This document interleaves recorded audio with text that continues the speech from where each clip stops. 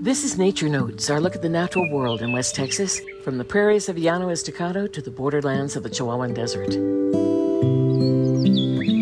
I look to the mountain, the psalmist of the Bible says, speaking for many of us. Our eyes are drawn to summits. Mountain peaks have enthralled humankind across cultures and ages. Modern Texans are no exception. At 8,751 feet, Guadalupe Peak in Guadalupe Mountains National Park is the state's highest point, and thousands come each year to ascend the top of Texas. But as the park celebrates its 50th anniversary on September 30th, Superintendent Eric Leonard would lead us down less trafficked trails. Here we encounter the remarkable story of this Texas wilderness, a story that encompasses and surpasses its signature summit. From Marfa Public Radio and the Sibley Nature Center in Midland, this is Nature Notes. I'm Dallas Baxter.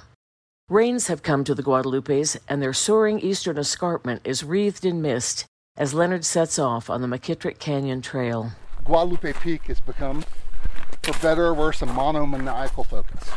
It's worth noting that in the creation of the park, that was always and here's this too. It was never the focus.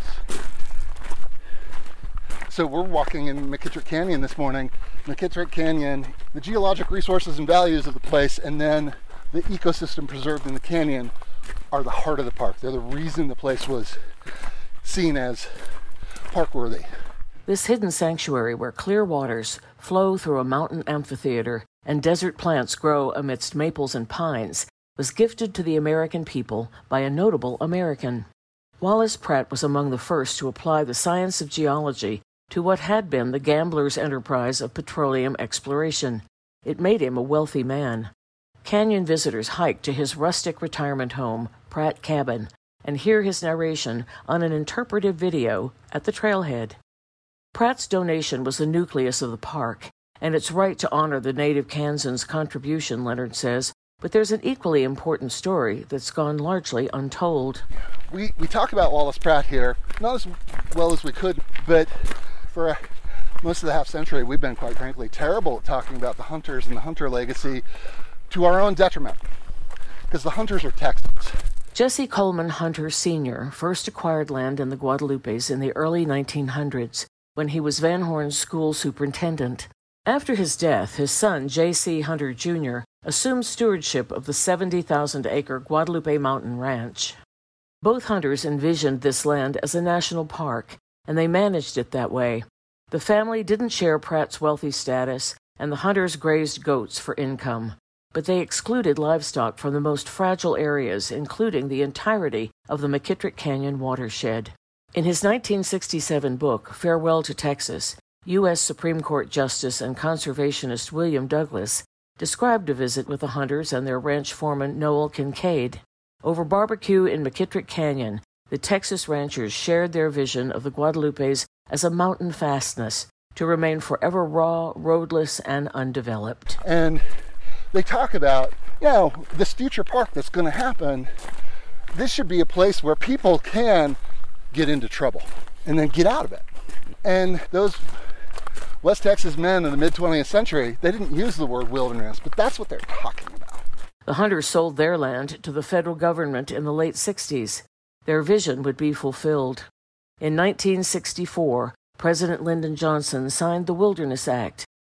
It created the legal category of wilderness as a place with outstanding opportunities for solitude and primitive recreation, where no industrial development will take place and the imprint of man's work is substantially unnoticeable. The Guadalupes are Texas' oldest and largest designated wilderness. Leonard says some visitors are frustrated to discover there's no scenic drive through the park, though he notes for scenic drives, it's hard to beat the approach to the Guadalupes on Highway 54 from Van Horn or from El Paso at sunset. But many trails here are brutally steep and rugged, and that can make this wilderness seem exclusive.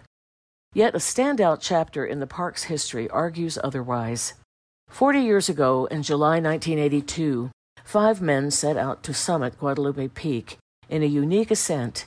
These men were doing it in wheelchairs. Affiliated with Paraplegics on Independent Nature Trips, or POINT, they intended to raise funds and awareness for the West Texas Rehabilitation Center. What was envisioned as a 2-day ascent became 5. 2 men had to drop out. The grit and exertion involved are awe-inspiring. One of the men, to get over large rocks, he literally had a nylon rope or tie to his wheelchair, and he would pull the chair behind him by his teeth. That tenacity. Again, what is wilderness? It's a place for people to challenge them, make sense of what they're capable of in a natural environment. The district ranger on duty was a man named John Jarvis, who later became National Park Service Director in the Obama administration. One of the climbers had lost his legs while serving in Vietnam. Jarvis contacted the Fort Bliss Army base. When the 3 men reached the peak, an Army helicopter met them to fly them off the mountain.